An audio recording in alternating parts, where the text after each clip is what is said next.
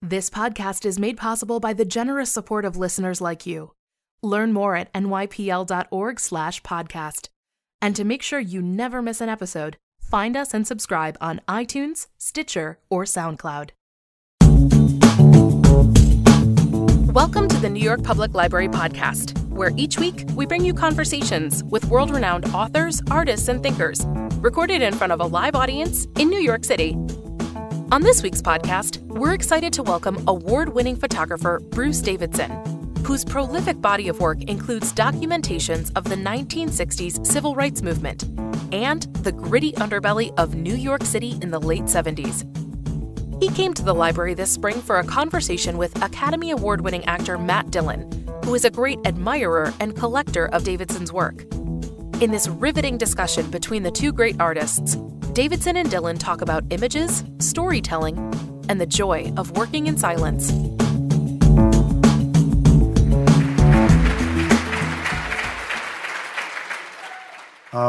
It's really a pleasure for me to be here with you, Bruce.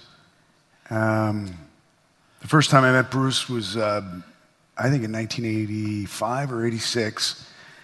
And he was nice enough to have me up to his apartment to look at some of his work and talk about his work. And because it had a deep effect on me. So, you know, it was interesting. Paul was saying for a quarter of a century, I've been a fan of your work. And especially the stuff here in New York had an impact on me. The visceral work that you did with the Gang series and with the East Harlem series and the subway photographs. And you were so really gracious to take me through all of that work when we first met. And, you know, that work really, there were two photographers for me as a young man, you know, as a young actor, really. And photography influenced me as an actor. I don't think Howard Greenberg would like this too much, but I Xeroxed pictures from one of your books and put them on my wall when I was doing Drugstore Cowboy, you know, some of the pictures from the Gang series. And those images have been with me for a while. In fact, I have some friends here that are a friend of mine who's an artist, and she was telling me about how, you know, that this photography has been with her in that same way for all these years. And so I guess, you know, I want to turn it over to you. You know, I don't want to make this, you know, I really want to hear about. Okay, I have this remote here, which we can run through your photographs, and I have to be careful that I don't get too swept up in the images, and then I just become like everybody else looking at these wonderful pictures. But I think the first thing I'd like to start off is what was it that made you decide to become a photographer in the first place? It's because I was a lousy basketball player. And I was short and not that well kinetic. But I was fortunate because while I was waiting to get back into a game, my friend Sammy Nichols came by and said, "You want to see developing in my basement?" I said, "What's that? What's developing?" Hey, come along. You know, two kids. I was 10 years old. Sammy was 11. We went into this dark, dank, Midwestern house, and I saw a red light. And then I saw some, what I thought was water in some of the little enamel trays. It's good you didn't drink any of it. No, I didn't drink of it, but what I did was I waited till light hit the piece of paper and it was put in the solution and an image came out. So out of nothing, everything was coming out. So I ran home and my mother agreed to empty grandmother's jelly closet and make a darkroom for me. And that was the beginning. Wonderful. That's great. There we go. Oh my God. Well, this is the picture that I remember most from when we had met back then. And where was this photograph taken when he was in New Jersey? It was a Palisades amusement park in New Jersey. And the Magnum had one of its editors was an amateur trapeze artist and knew about the circus coming to New Jersey and knew that I would like to see it because it had a white tent and you could photograph inside. It wasn't dark.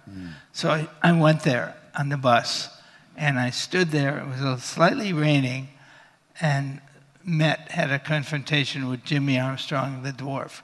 I didn't want him to dwarf. I didn't want him to clown. I just wanted him to be there in the moment. So I didn't do anything except point the camera slowly towards him. So that had that rhythm and that meaning. Oh, here. There's Jimmy. Wow, that's a great photograph. Yeah. What's important to me is going on. And the dwarf photographs were made in 58. Later, I had, in 67, after I finished East 100th Street, I wanted to go to the Duffy Circus in Ireland. And my wife and I were newly married, and they allowed me to climb to the top of the tent and look down. And Emily, my wife at the time, and still is,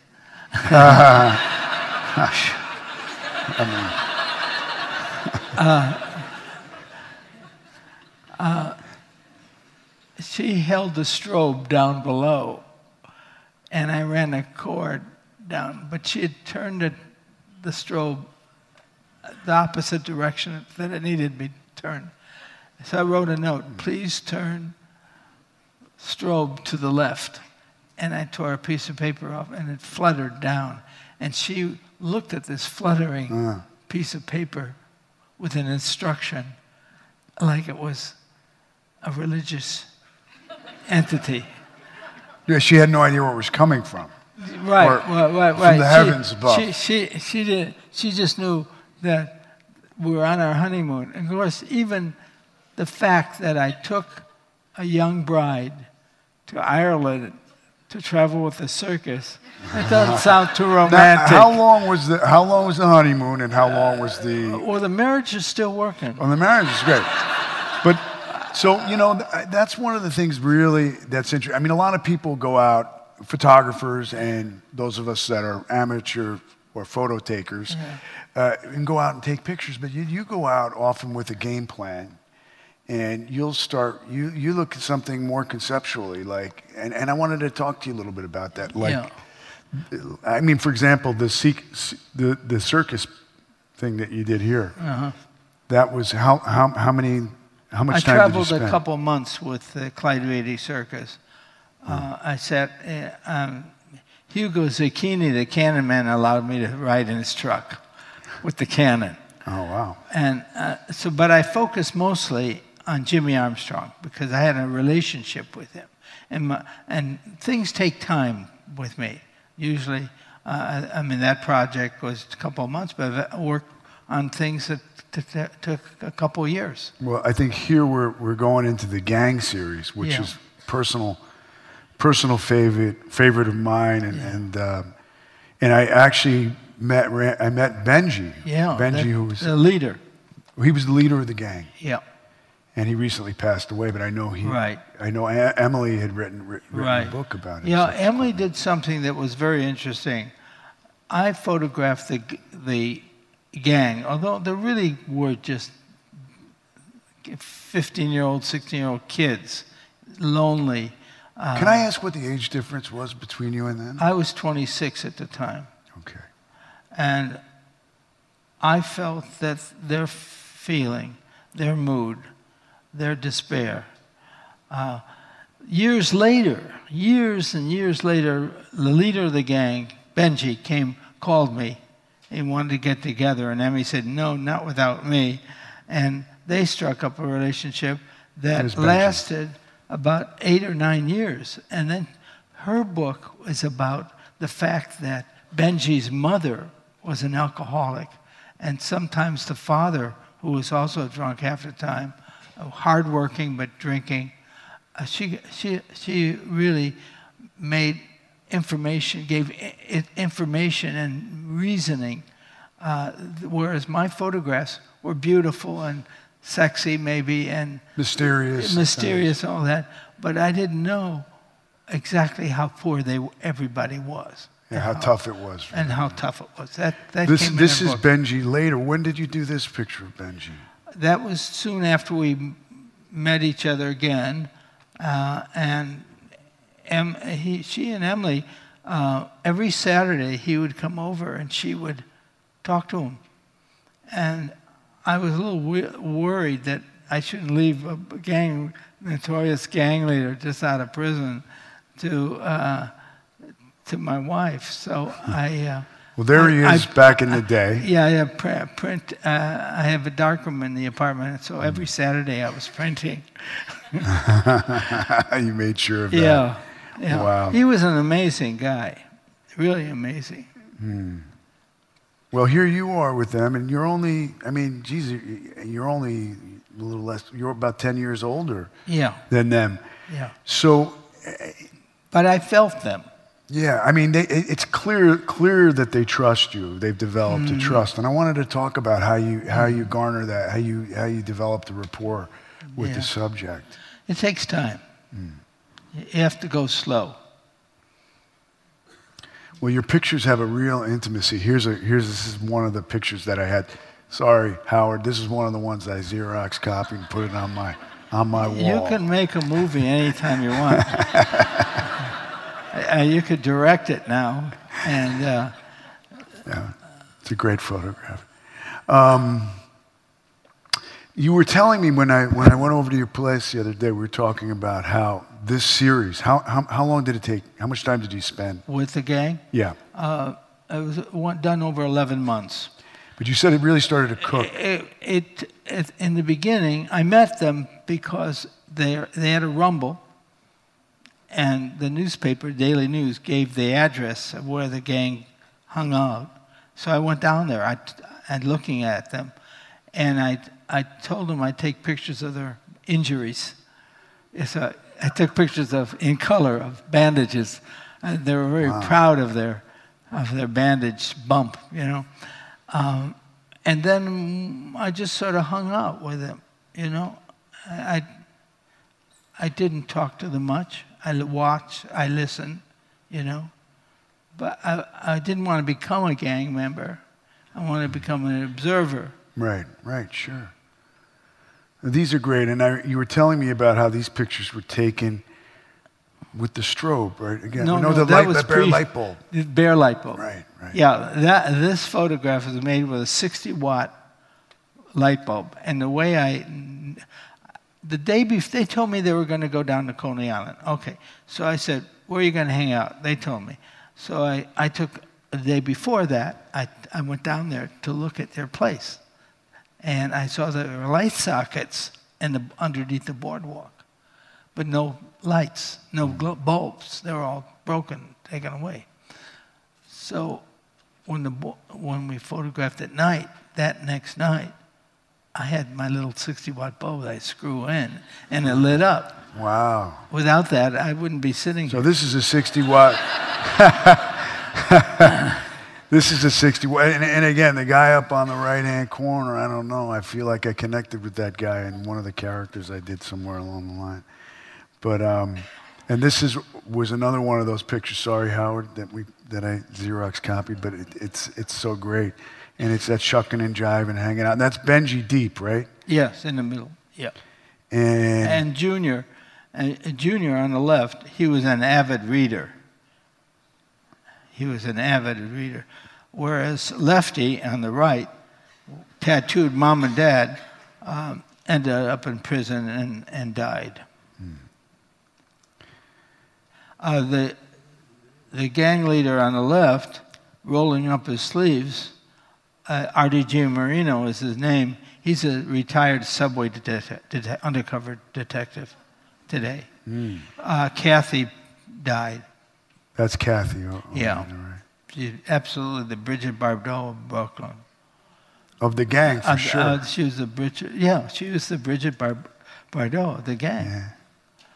This is another iconic photograph. These two groups, they don't look too happy to be together here. Well, you know, coming back on a hot summer night from Coney Island, you know, you're exhausted. And you know you're going back to the neighborhood, back to the same life. Yeah. You may not be able to articulate it in words, but you become very glum coming back into the neighborhood, which there were no facilities for these kids whatsoever. Yeah. Okay. The civil rights movement. I received a fellowship from the Guggenheim Foundation to photograph youth in America, fashioned after my gang photographs. Someone told me there was a bunch of young college students challenging segregational laws, and so I went down there, not really knowing what it was all about, but I soon learned what it was all about because I traveled on the bus. I was a bus rider, and from that moment on, the next 5 years, I photographed many demonstrations, marches, people, whatever, over a period of 5 years. Can I ask you what's playing on that jukebox? That was something soul. And this would have been, this is down in the South. This is actually Chicago, which is the South, for all intents and purposes. So you're from the South? Well, yeah, no, I'm from the White West. Okay. You know, but if you go to South Side of Chicago, I went with a blues poet. Yeah. We went to places that were absolutely gorgeous, you know, and this was one of them. Now this is America. Selma. Yeah, now we're in Selma in 1965. And and this family, I photographed them during the march, and the Melton March. And I went back. I have photographs of all these children 25 years later. And because of the law changing, the kids could be in good schools. And they grew up being, one is an agent for insurance company to help the farmers survive that way. There's all the stories. I went back, which was a very interesting thing to do. I found the same family. Okay, you were telling me earlier there was the story you said about the KKK when you were photographing a KKK rally. Yeah. Because I was asking you, did you ever get in a situation where you felt like maybe I better get out of here? Right? Oh yeah, with the Klan. The Klan was in town in Atlanta, and they were handing out leaflets. Meet so-and-so farm en route so-and-so, and be there by 8 o'clock. So I took them, and so I went there. My Volkswagen bus with New York license plates. And I'm one of these people that want to be really up close, so I drove to almost where the cross was going to be ignited. But then there was a PA, over to PA. New York license plate, so-and-so. You're too close to the fire. Wow. Well, with that, I jumped in my little car and sped off, and I just made it. Yeah, any New York license plate, I'm sure that's going to be a major red That's flag. an agitator. In those places. That's what they call an agitator. Can I ask you, did you have any dialogue with him, or were you just observing? No, I didn't. I wanted to stay kind of open, not Dr. King's friend, but his friend, but not without being close to him for any reason. A lot of people use that. Now, Washington March made exactly when he was making his famous speech. And Viola LaRusa, she was a white mother, lived in Detroit, drove her Oldsmobile all the way down south and was ferrying students that were on the march back to the dorm. And this is Viola. Yeah, and the next picture, the Klan got wind that she was doing that, and drove up alongside her and shot her through the windshield. As far as I know, this is the only picture of the car. I got up around 4:30 in the morning. It was just getting light, and I one or two frames, but then the police spotted me, and they were walking towards me with their holster, with their pistol up halfway out of the poster. But you can see the blood stains, even though it's in black and white. Now, the photograph that you did of Viola on the TV set, was that was done after? Yeah, that was done as a news item. Wow. Wow. Incredible. I mean, this is really topical today with everything that's going on here. Yeah, Mother Brown, I met her in Harlem. She had been born a slave. She was over 110 years old at the time I photographed her. She was on an outing. And then we've got the Statue of Liberty there. Yeah. And here we seem to, that building is still there in LAX. Oh, is it? Yeah, that's right. That's, so you spent some time out there. What years did you do? You did a series of photographs. In 1964, Esquire magazine assigned me to photograph whatever I wanted in LA in 64. You spent a lot of time with this lady here with the polka dots. Just walking around, you know. I hated the place. You know. Now, well, you're a real New Yorker, of course. Well, because I don't drive, so I was kind of trapped. Yeah. But years later, I went back to LA, and that's my new book on LA, on the mountains, the foothills and mountains behind LA really intrigued me, and I was able to photograph the back of the Hollywood sign. Look, what the Hollywood sign sees is basically desert, scrub desert. Wow. See? So I was just in love with the idea of with an assistant going up the hills, and at one point I had to go down a rope to get to a spot to photograph. Right. So that was another. I felt, oh my God, I'm another adventure. Another Ansel Adams. Now I want to take us back. We're in Los Angeles, which is great, but I want to go back, and this is the series that I just love. I think this is, I believe, East Harlem, 100th Street. Right. And we got to talk a little bit about that, and I wanted to ask you, what was it that made you? I mean, this is maybe one of your longer projects, right? Could you talk a little bit about that? Yeah. Well, let's go back to the street. Actually, I was told that East 100th Street was in really bad shape. It was one of the worst blocks in the city, and in terms of living space. Not in terms of spirit, but in terms of the physical, run-down tenements.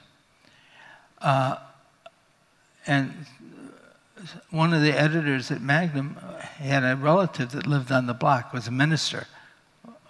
And so he set me up with that, and I met with the Citizens Committee, which is storefront, and they said, well, photographers come in here all the time. They take pictures. We never see the pictures, and nothing changes. And so I said, well, I work a little differently. If you allow me to take a picture of a family of 10, I'll show you how beautiful a photograph can be. And that's what I did. And they allowed me. They gave me an escort at first, Jose Rosa, a young 17-year-old activist in the neighborhood. And so until I felt comfortable to go off by myself, which I did. It took 2 years. Wow. And did you know that it was going to be this kind of undertaking, or is it just something that evolved? No, I was just happy to explore. I didn't have an agenda of any kind. To see the people, to try to come close to their pain and their passion. Yeah, well, I don't know if that's 10. Is that the family? Yeah, I mean, it's a simple picture. It's not going to win any prizes. I mean, for me... But it means a lot to them. For me, and word gets around. This photographer actually took all of us. Well, it's interesting because you can see some of the people are very, very... They seem to have developed a trust of you. I mean, it's an interesting thing because I look at these pictures now and I think about... You were taking these pictures when people weren't taking pictures. I mean, now everybody has a phone, has a camera, right? But you know, these people seem to be really, I mean, interested in having you photograph. Yeah, they're open. See, word got around. Word got around that I was okay, and I didn't try to judge them. I tried to come close to them, and the large format 4x5 camera allowed me to have a sense of being eye to eye with my subjects. There wasn't any glib shooting, you know. There wasn't any, you know, Leica or Nikons running around in there. You see two people on the walls of many of these photographs, John F. Kennedy and Jesus at that time. Yeah, that's right, and Bruce. I kind of had a vision also.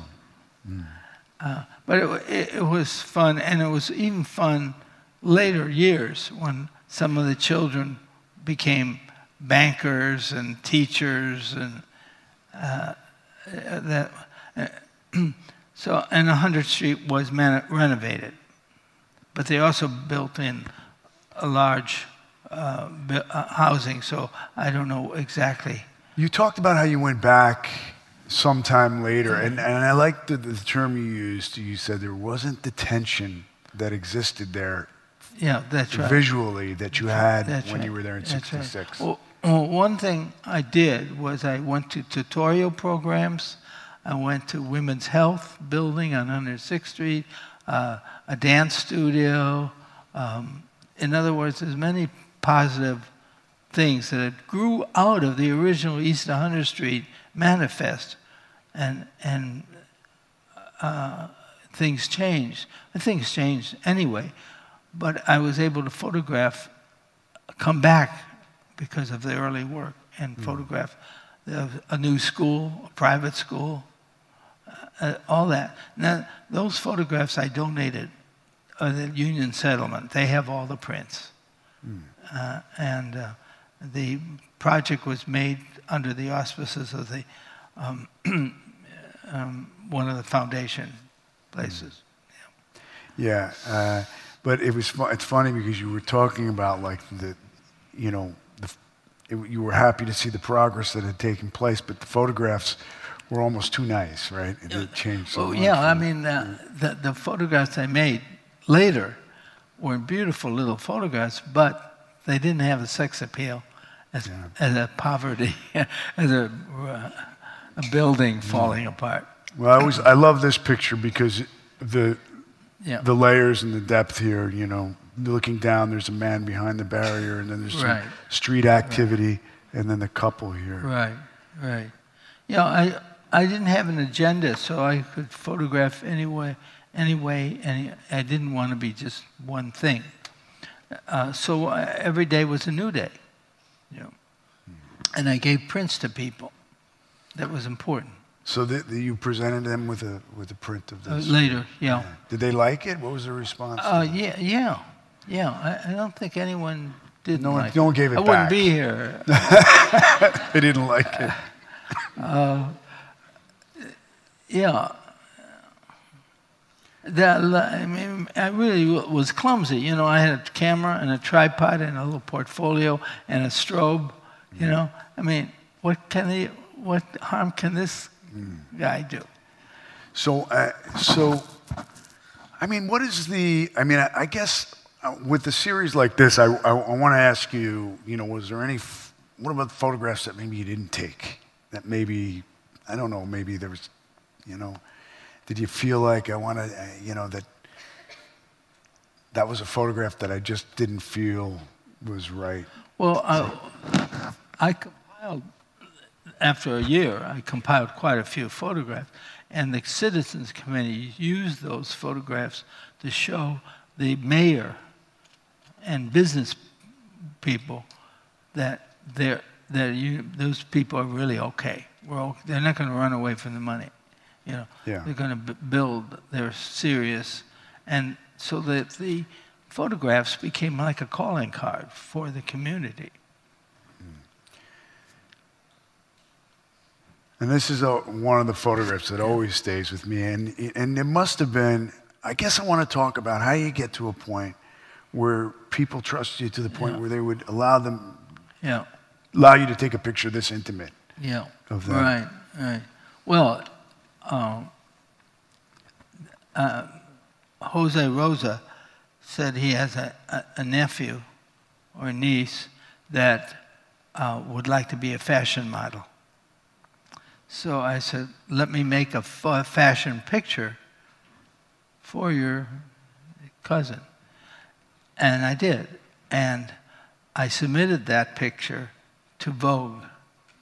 And I knew the people at Vogue because in my early days, before I knew anything, I did quite a bit of fashion photography. Before I knew better. And so she ended up full page in Vogue. Wow. So I don't know what happened to her. I've asked Jose, and you know, the lives are fragile. Drugs come in. Sure, at that things time change. especially. Well, they're just such great. I mean, for me, how much of the street has changed? I mean, I imagine some of those buildings have been leveled and made way. Yeah, a lot of them were leveled. They built some middle-class housing, as I understand it. East 100th Street, on the south side of the street, has been renovated completely. The kitchens and everything's kind of nice. But that's only one side. There was a vacant lot, a large one. Then they made it into a ball field. Then they made it into a middle-class housing. So things change in East 100th Street. Well, again, for me, the composition is so great here. This is Emily's favorite picture. Well, she said not her favorite picture, but no, but one of her, the dog. Because the dog really comes alive. Yeah, in a large print, you see the dog very clearly. And I wasn't going to stick my hand under that bed and take the shoe away. Poor guy.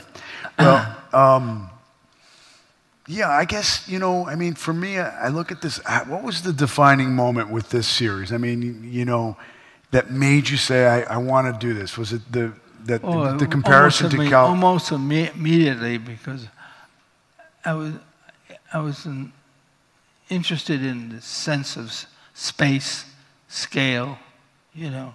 I was interested in being able to see through a window in far out what the window has. All kinds of things that could hold still. I remember I was working a 4x5 Linhof with film holders, you know, and that sustained me. Is that I didn't know what I was going to find the next day. See, I didn't plan anything. The only thing I planned was I wanted to photograph rats. Now, a 4x5 view camera is not made for photographing rats. It just isn't. I had they're moving around quite a bit. Yeah, some of the little kids, and you know, these man-childs. They said, if you want to get a picture of a rat, you have to give them Sara Lee peanut butter.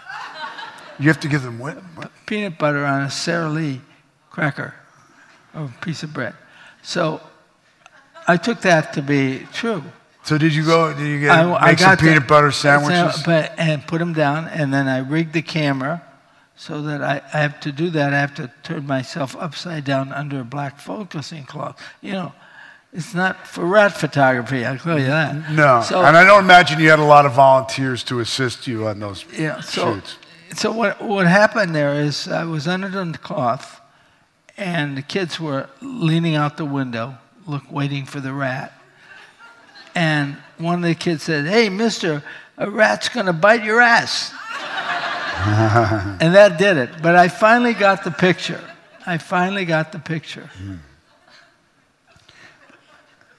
It's a great photograph. I'm sorry, I get drawn into these pictures as well. So here we get to the subway series. Yeah, what year was that? Let's see. This one? Yeah, this is there. What year was this? Yeah, what was it? the city was almost in default. And the train was terrible. Mid-'70s? Yeah, I think so. So when did the city become bank? When did it go into default? It was like 76, 77, around in that time. I began in 74? black and white. Yeah. This is 1980. Who's doing their homework over there? Who knew that? Oh, of course, your lovely assistant.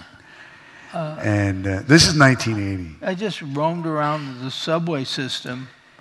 Well, consistently, one thing I see often is you're as interested in what's going on out there in the city as what's going on here, which is terrific. I mean, it reminds you that you're in New York City. Is this kid high, or what's going on here? I didn't ask him. Okay. So it's funny because I know this series as being color pictures, and here we're looking at them in black and white. Well, I started in black and white, and eventually, not eventually, but soon after I started, I felt and saw and perceived color in the subway because it wasn't a color subject. It was a color subject as far as I was concerned. So not the poo-poo to black and white, they were okay in their entity, but I needed to expand the horizon, and then I switched to color. I'm trying to get, here we go. Now we're into some color. Yeah. And it was all Kodachrome 64, and the prints that were made from were mostly dye transfer. And what year is this? 1980 again? Yeah. Most of them in 80. How long of a series was it? How long a series? Yeah, I mean, how long did it take? Yeah. Oh, a little over a year, maybe. Yeah. And, I became like a werewolf. I hear these sounds, and I'd jump out of bed and get dressed and go down into the subway and drawn. Wow. And you took your daughter sometimes on trips. Our two daughters, I took turns having dates with them. I don't know too many photographers that take their daughters in the subway on dates, but these kids are pretty tough.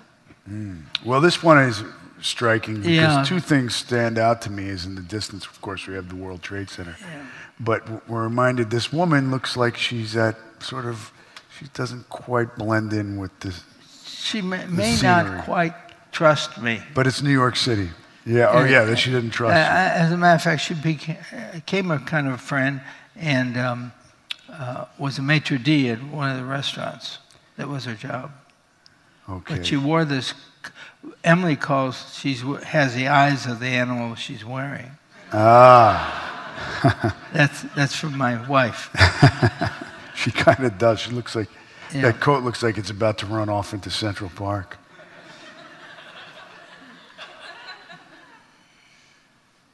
Okay, this kid, he's got the same color outfit as the Doors there. Yeah.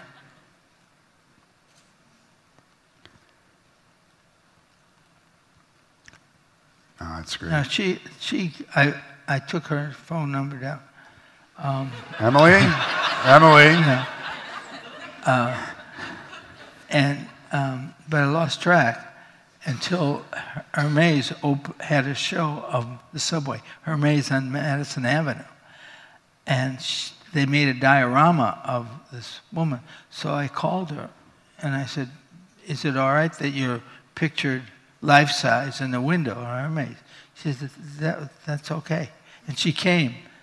And it was like, I was really nervous. It was like a first date, It was like, I was very nervous. I hadn't seen this woman in 20 years, and she's agreeing, but she turned out to be a banker, investment banker. So she had a lot of money. A lot of money. She bought 10 copies of the book. Well, is there any indication that she's wearing Hermes? I mean, I wouldn't know. But yeah. Or did Hermes just think, we like this picture, and it's a beautiful photograph, but I'm wondering, is she wearing Hermes? She wearing what? Hermes, right? She will pass it by, All right. Yeah, she was Hermes material. this guy looks like a rough customer. And like, so how do you engage with a guy here, like see, him? what I did, there's always a little trickery here. I carried with me a 5x7 white, gold trim wedding album with my pictures in the subway of people. So when I looked at this guy, and he looked at me, he said, "Don't take my picture, mister. I'm going to break your camera." Those are his very words. So I said, "Wait a minute, I never take pictures of people without their permission. Let me show you my work." So I sat next to him, and he looked through. He said, "Oh, these are good pictures. Oh, you can take my picture now." Yeah, very good. Yeah. I feel like I've been in that spot myself before.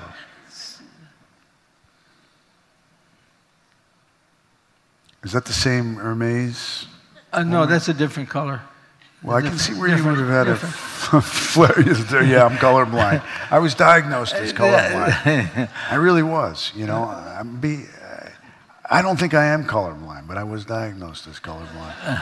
And they say that like 30% of all boys are colorblind, but I'm questioning that diagnosis. But now, maybe, yeah, I can see it's a different color. All right. What are you talking about? Here we go. I think I know some. I think I was hanging out with some of those guys.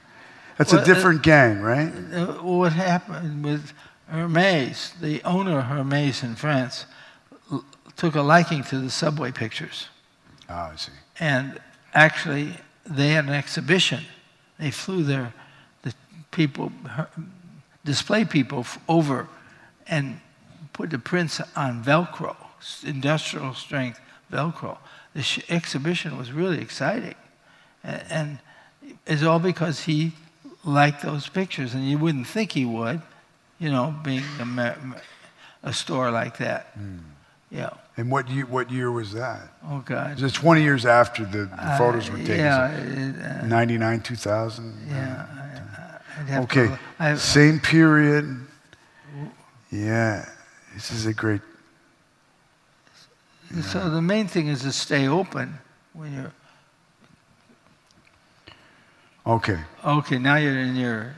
Yeah. Now, I remember we talked about this, but I don't remember the details of it. Oh, so yeah. What's going on? I mean... Okay, towards the end, I was really finished photographing in the subway. You know, I just couldn't do it anymore. And New York Magazine called me and said there was a unit of police that dress themselves and behave in such a way to precipitate a robbery, and then they grab the people. So I said, I'd been mugged a couple of times, so I'm used to it. Could I be one of the suckers? Yeah. So in the car there was a rabbi, police rabbi, with gold chains. Well, no rabbi walks around with gold. Yeah. And then I had my camera motor drive flash out, and I also had a subway map, and I would always lift it up like I was a tourist. Yeah. A tourist, exactly. Well, after about the 7th or 8th night, we got hit. I mean, I got hit. But Billy, who's a backup, he looks more like a criminal than the criminal, and he arrested this guy. This guy was going to take my camera from me. And that went on day of... I wasn't very good at pickpockets. I couldn't... They could see... They have a unit, and these guys are trained to see pickpockets, what the way they behave, the way they get into the train, when the door's closed and you can't get at them, and that kind of thing. So I was with these guys for about 10 days. So when you say you got hit, can you tell me what exactly? Well, the guy saw me with a subway map and his expensive camera. I mean, I would have robbed him myself. Yeah, sure. And back then, man, they disbanded the unit after a while because it was too good. You know, they well, I wouldn't have thought this guy was a cop. It doesn't sort of look like they teach that at the police academy. Yeah, but he has a pistol out. Yeah. And sometimes you have good things happen, like this torso. I photographed this kid in Coney Island and didn't think anything of it. But about 20 years or 25 years later, he turns out to be a bodybuilder, and told me that if I want to come to his gym, he'd work with me. He train you? Yeah. You take him up I'm not on ready. it? No, because when he says I'll tighten you up a little bit, that could kill me. Okay, now this is, we were talking about the Central Park thing, and that's work that you've done in recent times. I don't know when this photograph was taken, but I know you worked a lot in Central Park. Yeah, a lot. And again, it goes back to the idea that you go out with a kind of game plan. Sometimes you go out and take pictures, but sometimes you might just go out with an idea of what you were doing. And I think, oh wow. Central Park was interesting to explore for me. There's an area that's its rock fences. You can't get in it. It's just for bird sanctuary. But one day I saw someone go through the fence, so I checked it out, and he had slit a hole in this place. So I waited till next year, and I went in there at 6 in the morning looking around, but then I saw there were several people sleeping in there, and they were still asleep. I said, this is no place for me, But that shows you how crazy. I mean, that's a bird sanctuary. No one's supposed to go in there. Someone cuts the chain link fence and makes a way to get in. So the subway was full of things like that happened to me. You mean the Central Park? In Central Park, yeah. Central Park. Wow. Now, this is an important picture because it's about trust. Her name is Lola. She was a hat designer in the 40s. Anyway, she's a habitual feeder of the various birds, not just pigeons, but cardinal, whatever. And one day I took her to the Plaza Hotel for breakfast. And on her cart, all the seeds were falling out of the cart. So we had a long red carpet full of her seeds, And I think the rolls disappeared too. But anyway, she told me I can always photograph her, but not her face. Never will I allow you to photograph my face. So I said, fine. But then there was a storm, and she turned suddenly. It was too good. There were icicles on her. So I took the picture. That was the end of our relationship. And it was very sad. Do you have that photograph here or no? No. So that she really got upset about that. Oh, go back one to you were talking about danger. This is the Bethesda fountain? This is Bethesda fountain. Central Park. And I felt I needed to photograph it with the moon, but it was too dark. So I had my assistant hold a flash on the other side, and I'd say, Jan, shutter open, flash, and she'd flash. And I'd say, okay, shutter open, Jan, flash, and she'd flash. I said, Jan, let's see now. Okay, another one. Shutter open, Jan, flash, and then behind me in the black bushes, a man said, flash, Jan, flash. And I said, Jan, time to go home. Jan didn't flash, did she? No, she didn't flash. But I went back the next day all by myself with very high-speed Kodak. I had just come out with a high-speed film, and I didn't need lights. So was that like that's the picture. What is that, 3200? Yeah, the Kodak 3200 was amazing. Now you like to work alone a lot. I mean, you don't usually use assistants. I mean, the 100th Street series, for example. Yeah, not in the beginning, but no. I like to be by myself. Yeah. Why do you feel that? What is the reasoning behind it? When you have someone there, there's a tension. There's always something. Now, I train my assistants not to talk to me while we're in the Central Park. Really? Now, if they break that, what happens? We can talk up until we get to the park. Well, once we're in the park where our sense organs are focused on what might be an interesting picture, maybe someone sleeping under a tree or something like that, you know, or someone with dogs. So, yeah, I like to work sort of by myself. And what were the earliest, I mean, what was it that made you come to New York from Chicago? Was it, had you already established yourself as My mother was a professionally? single parent and then eventually remarried, and her husband moved his business to New York. So, goodbye, Chicago. Yeah. Yeah. Well, I mean, this work, the Central Park stuff, I guess, you know, you don't live far from the park. You live a few blocks. 2 blocks, yeah. 2 blocks from the park. But is this over a certain period of time, or? Yeah. Okay. This is All right. this is when my assistant. That's your assistant? No, that's my assistant. That's Jan. She's flashing. Yeah. No, more than that. We got to I saw that, and I said to Jan, Love it. we were talking about, sort of joking with you about the difference between an assistant and a slave, you know. And then we came upon this guy, and I said, Jan, could you fix his underwear there? Something's sticking out. And she said, now I know the difference between a slave, you know, and an assistant. Okay. And so, but obviously we didn't touch him. But I thought that. I didn't even notice it until now. Okay, let's change pictures here. This is. Do we have a license to show this stuff? Okay. Oh yeah. Well, I mean, again, it goes back to, I mean, I'd like to just talk to you a little bit more about how you develop a rapport. I mean, it's interesting. You engage with the one guy, you don't take a picture without their permission, except for the hat design. Yeah. Destroy the relationship. Yeah.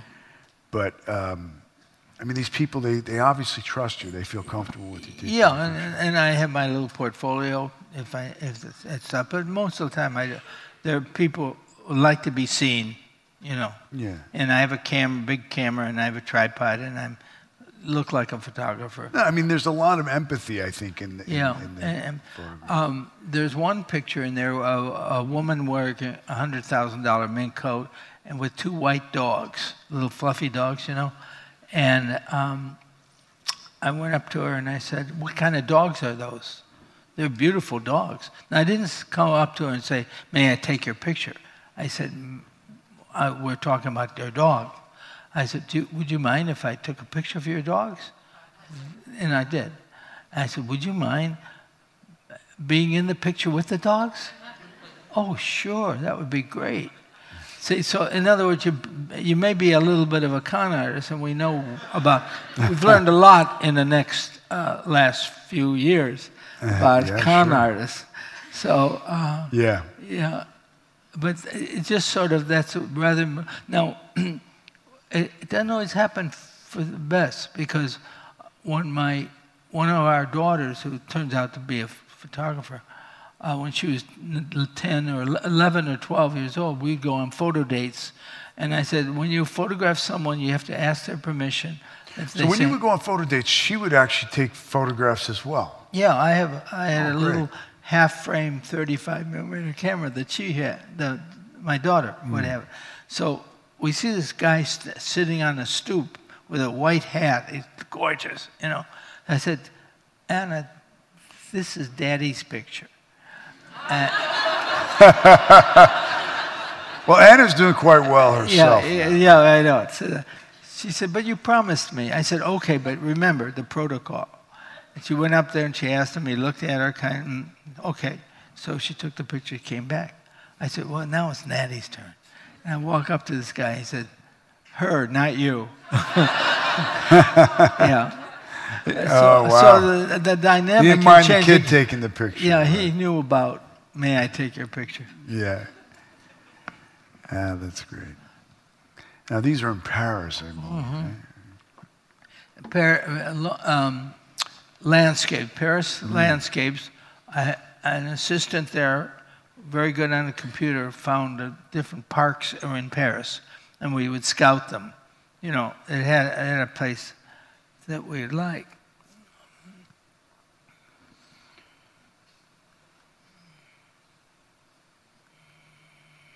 Sorry. And then now you're in Los Angeles, the new work. Yeah, let's talk I about that. I sort of fell in love with tall palms. I thought they're very noble, very lyrical, very beautiful. Now, I would think that you know, doing photographs in Los Angeles a little different than East 100th Street. Yeah. Compositionally, though, probably interesting because of everything being sort of spread out. Yeah. You know. Well, I'm the kind of person that has to go on. You know, I'm really like a kid to play with a toy for a while, then discard it for another toy. And so this is recent work. When were these photographs? In the last 3 years, maybe. Someone I know who's a landscape architect told me about ivy growing underneath the 405, when the frame you just saw. Oh, right. Yeah, right, okay. that's ivy growing Wow. along the underneath where there isn't any real light. So that was a lot of fun for me to explore LA without a grudge. and here's where, that's great. where I was able to get behind it, and my assistant helped me get here. I had to pull on a rope. There's rope on a stake. Now, this work you're doing is film, I think. It's film, right? Film. Oh, yeah, Everything's film. Right? Now, digital, have you embraced the digital? I try to stay away from it. Why is that? Why is that? It's too good. It's almost too much. However, I say that my project I'm working on now could only be done with a digital camera, because the analog cameras are not. The film is not sensitive to them. I'm talking about 4,000 ASA, you know, OSI. You know, really, I could photograph in any darkness, and sometimes I use the camera to look into the darkness. And the pictures are really good, but I don't like them. Didn't you tell me that you were doing? Yeah, it's interesting. I think you told me that you went back and did a whole series of your photographs. I got so pissed off them. at digital that I started all over again. The project that I'm working on doesn't move. So I'm working now with Tri-X and a Hasselblad and, you know, and a small tripod maybe. Well, you know, I flew right through these. I was like, oh, these are a lot of photographs, and we just kind of whipped through them. Now, what do you think, Bruce? Do you think we should take some questions maybe from anybody, if anybody has any questions about it? Oh, yeah. Because I'm interested to hear what other bored. people might have to say. Yeah. If you can line up and ask an intelligent question. Or not intelligent, doesn't matter. We'll figure it out. Okay, I want to go back to this because this is the series for me. This 100th Street. 100th Street. Yeah. And it must have required a fair amount of patience, right? Oh, yeah. With that. You can't, And one of the things I just wanted to say, because Paul had mentioned it in the introduction about passion, and it's in the intro in your book, and I've discovered that for me, you know, patience is a virtue in pursuing your passion, and you really have to demonstrate patience, you know, and those two things go together for me. I mean, patience and passion. And anyway, so I wanted to ask you about that, you know, developing a rapport with these people, the amount of patience that might have taken. Yeah. Well, fortunately, I had the Citizens Committee okay me and help me obtain interior photographs. So that was fine. I would just go there. And I was always safe. Even at night, I went to a social club, you know, and someone would walk me to I had a Volkswagen bus at that time. Yeah. And this guy, I'm taken with this picture because of the guy's sense of style, you know. Yeah, he's holding on as much of his humanity as he possibly can. He's very high, You know, He's he's high. king of the mountains. See, he's standing on a little hill of rubble, and he wants to look good. And he's loaded on smack. And oh yeah. And the next frame, I even by accident photographed the transition. Yeah, I've seen that photo, but it's not here, I don't believe. But Maybe no. him Yeah. buying the Yeah. drugs. And the family of 10. And that the people there that lives in East Harlem are connected. You know, it's their place, their home. You know. And you knew that you wanted to do a large family. To begin with, because that's unusual for me. You know, also, it's something that would be pleasant to look at. You know, and necessary. So, I mean, the Citizens Committee are trying to renovate those apartments. You know, they have holes in the wall. Now, did the Citizens Committee think that your photography was going to help change their plight? Yeah, I think the they plight did of the at the end, situation after the there? first year. Yeah, they saw that these photographs were consistent. And there were families, and there were environments, and there were people. Oh, I think we have somebody who steps up and has a question to ask. I don't have a question, but I just have a comment. 16 years ago, my daughter and I moved into East 100th Street. And I think, talking to the old-timers, you were extremely brave because they tell me how bad the block is. It's not that bad anymore. Yeah. But there is, yearly, they have an old-timers day in the summer to celebrate the block. And they always put up your pictures. And it's really, really nice to see the changes. It has improved tremendously. Now they want us out because it's gentrified.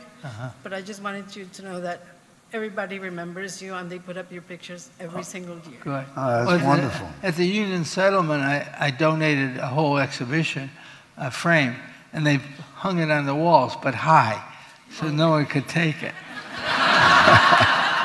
No, here they have a whole series of your pictures back then and the way it looks now. Oh, I and did. It's really nice. So Thank you're you. well remembered. I just wanted you to Well, know that's that. what photography is about. Yeah. I That's think so, what too. the power of the image. Right. And I recognize some of what I believe is the building where I live in. And it has, when I went to look at the apartment 16 years ago, they had a dog living in one of the bedrooms. But it has changed a lot. They had what in the bedroom? A dog. There was a dog. A dog. So 16 years, it was a little rough, but it has changed. It's gentrified a tiny little bit. So they said that Bruce was brave to be doing what he Yeah. was doing at the time because the neighborhood was rough, was dangerous at that time? According to the old-timers, not even the police would go into the block because it was protected by the people that lived there. And there were, obviously, there were drugs and there was stuff going on. Oh, yeah. So not even, the block was known for being so dangerous that not even the police would go in there. So you were extremely brave and... Well, big camera and a tripod. I mean, I think somehow or other. Well, who was with you? You didn't have the jokers with you. That might have been a problem. Yeah, that might be a problem. I was nice to everybody, you know, and Vinny, the fence, sold me $15,000 foot, 15,000 feet of Ektachrome movie film. At the end of it, I started wanting to make a movie, and so I was really connected with the mafia at the same time, you know. Everybody wanted to have the picture taken. Well, excuse me, sir. When was the last time that you went to 100? Well, I went there not too long, maybe a couple of years ago, on the Open Society Fellowship. Okay. Yeah, that took me all into Spanish Harlem again. Okay. Yeah. So thank you very much. Oh, thanks you for that. That's it's lovely. proof of the pudding. Thank you. Okay. Another question? In the biography, you mentioned bringing in photographers to teach other students, that there was some mention of teaching. And I'm wondering who, or perhaps if it wasn't an individual who taught you directly, who were some of your mentors? Because when I look at the Subway series, I think of Walker Evans. He worked very differently than you, but maybe taking pictures with the camera hidden, you know, in his coat or something like that. I'm wondering if there were teachers that influenced you, and also what your most dangerous situation was that you found yourself in when you were taking pictures. So that's 2 questions. Yeah, okay.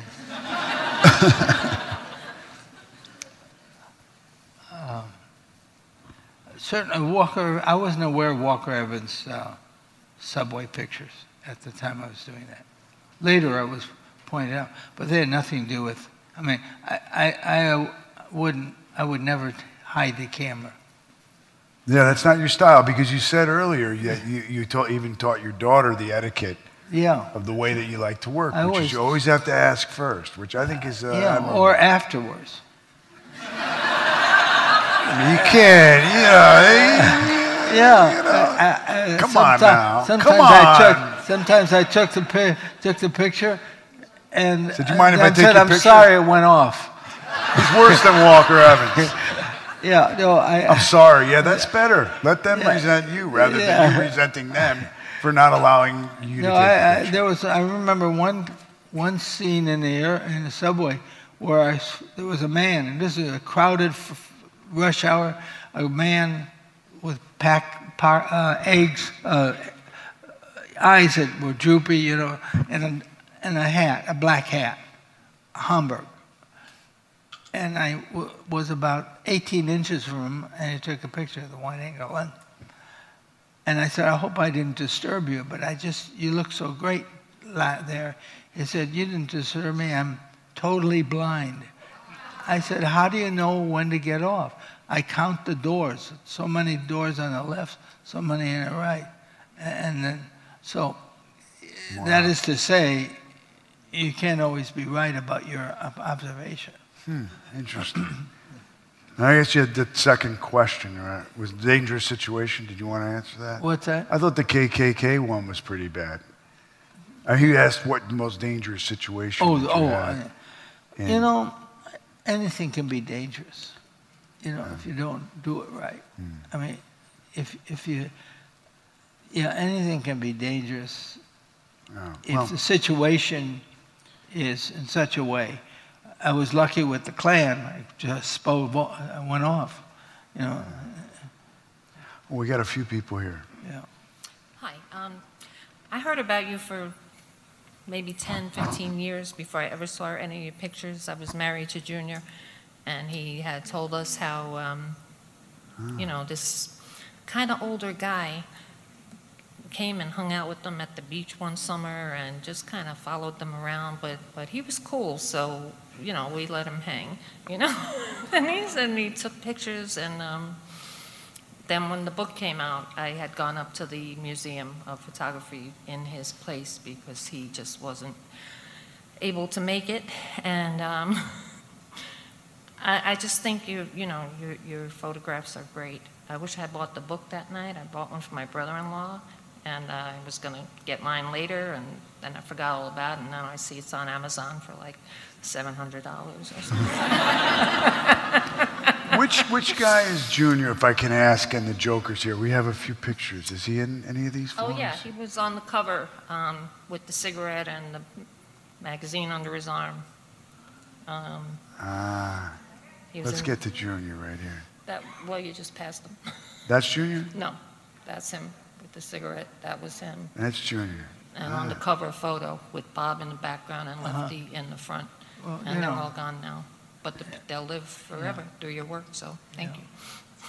Which neighborhood, if you don't mind me asking, what neighborhood were the guys from, the Jokers? Park Slope. Park Slope? And what was the ethnic group? Irish, Italian? Irish, Polish. Italian. Yeah. All right, great, thank you. Love these photos, man, really. Hi, how are you? I just want to say I've been a fan of your work since I was maybe 10 years old. And I guess my main question is I work in the photo industry right now and dealing with a lot of photographers who shoot digital, and I get thousands and thousands of images to go through.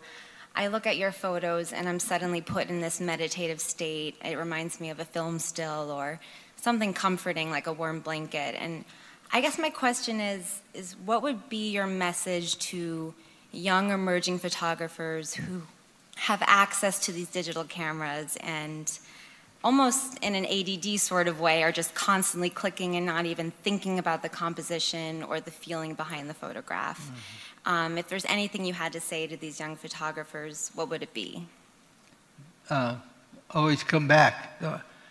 Don't just take one picture and leave. Come back. Come back. The next day. Great. That's the patience. Yeah, just The patience, to immerse yourself. You know. Your photos certainly teach us patience, and you know, when I see contemporary photography, I see a lot of repetition, and I just want to say thank you for reminding us about patience and the beauty of composition. I think also for coming back. I think that's really great. Coming back, yeah. That's where the magic is, right? Yeah. You didn't. I mean, 2 years on East Harlem. Okay, Paul, wrapping us up here. No. Actually, I want you to wrap it up because okay. It's a wrap. But not yet. Not yet. You know, what was just said about patience is so extraordinary. Yeah. I also say that we don't. I don't know. Your life is like what you. I've never been all alone. My wife has been an incredible editor and a writer. My Amina just makes everything sort of work for me. You know. You're alone in the company of others. Yeah, I'm now I'm no longer the loner. You know, I may be a loner, but I have a group of people behind me that allow me to go on. You know, so that's my new world. My new world. I bring people in because I can't do it all by myself anymore. So you're alone in the company of others. That's right, and they can help me with all the kinds of things that I need. You know, to make a photograph. You know, it was once said that attention is a form of prayer. Mm-hmm. And, you know, the notion of coming back again and again and again is so important. Matt, when we spoke a little bit before you came on stage, you spoke about how those photographs that you then Xeroxed and put on the wall changed the way you looked at the world. They changed the way you looked at the world, you perceived it, and also changed the way you made films and you directed. Mm-hmm. If you could wrap up this evening by talking a little bit about how those ephemeral moments that Bruce took and that some other photographers took, because you have a passion for photography, changed your outlook on the world. Well, I mean, it's impossible for it to not, you know, when you're looking at photographs like these photographs, the composition, to not wash over you and have an effect on you. And, you know, I'm not a photographer per se, or and then when I was looking at these photographs, it was when I was, you know, it was, you know, I was looking at them in research as an actor, you know, but I think they affected me, and I was funny because I was, you know, talking to a friend the other day, and I said, you know, Bruce's pictures have been with me for a long time. You know, they really have been with me for a long time.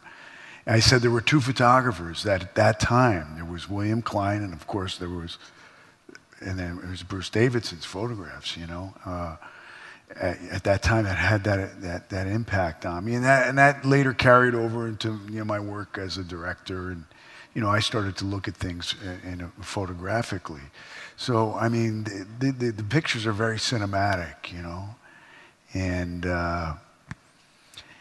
you know, I can identify with a lot of the things because I have taken pictures in my work, whether I've done work as a filmmaker and I've also done work taking photographs myself in, like, for example, last May I was in Myanmar, Burma, in the Rakhine state where you have these Rohingya. The Rohingya refugees it's a horrible situation. They're not refugees, but they're internally displaced people, the most persecuted people in the world, and that's a whole sad story in and of itself. But people there, they wanted to have their picture taken, and I felt at times you could see how,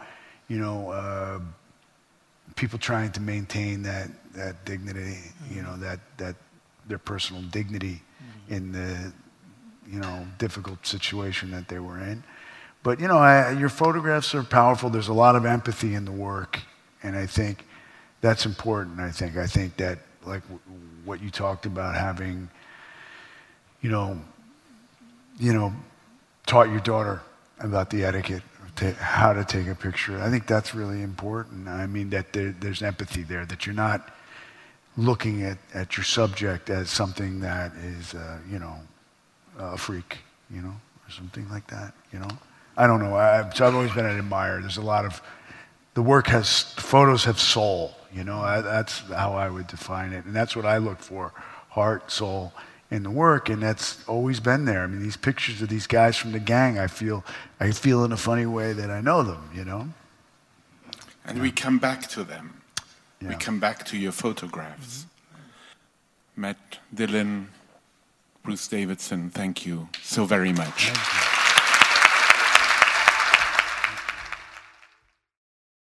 Thanks for listening to the New York Public Library podcast. If you like what you hear, subscribe to us on iTunes, SoundCloud, or Stitcher. And please leave us a review. It really helps us out a lot. You can follow NYPL on Twitter or Facebook and sign up for our newsletter at nypl.org.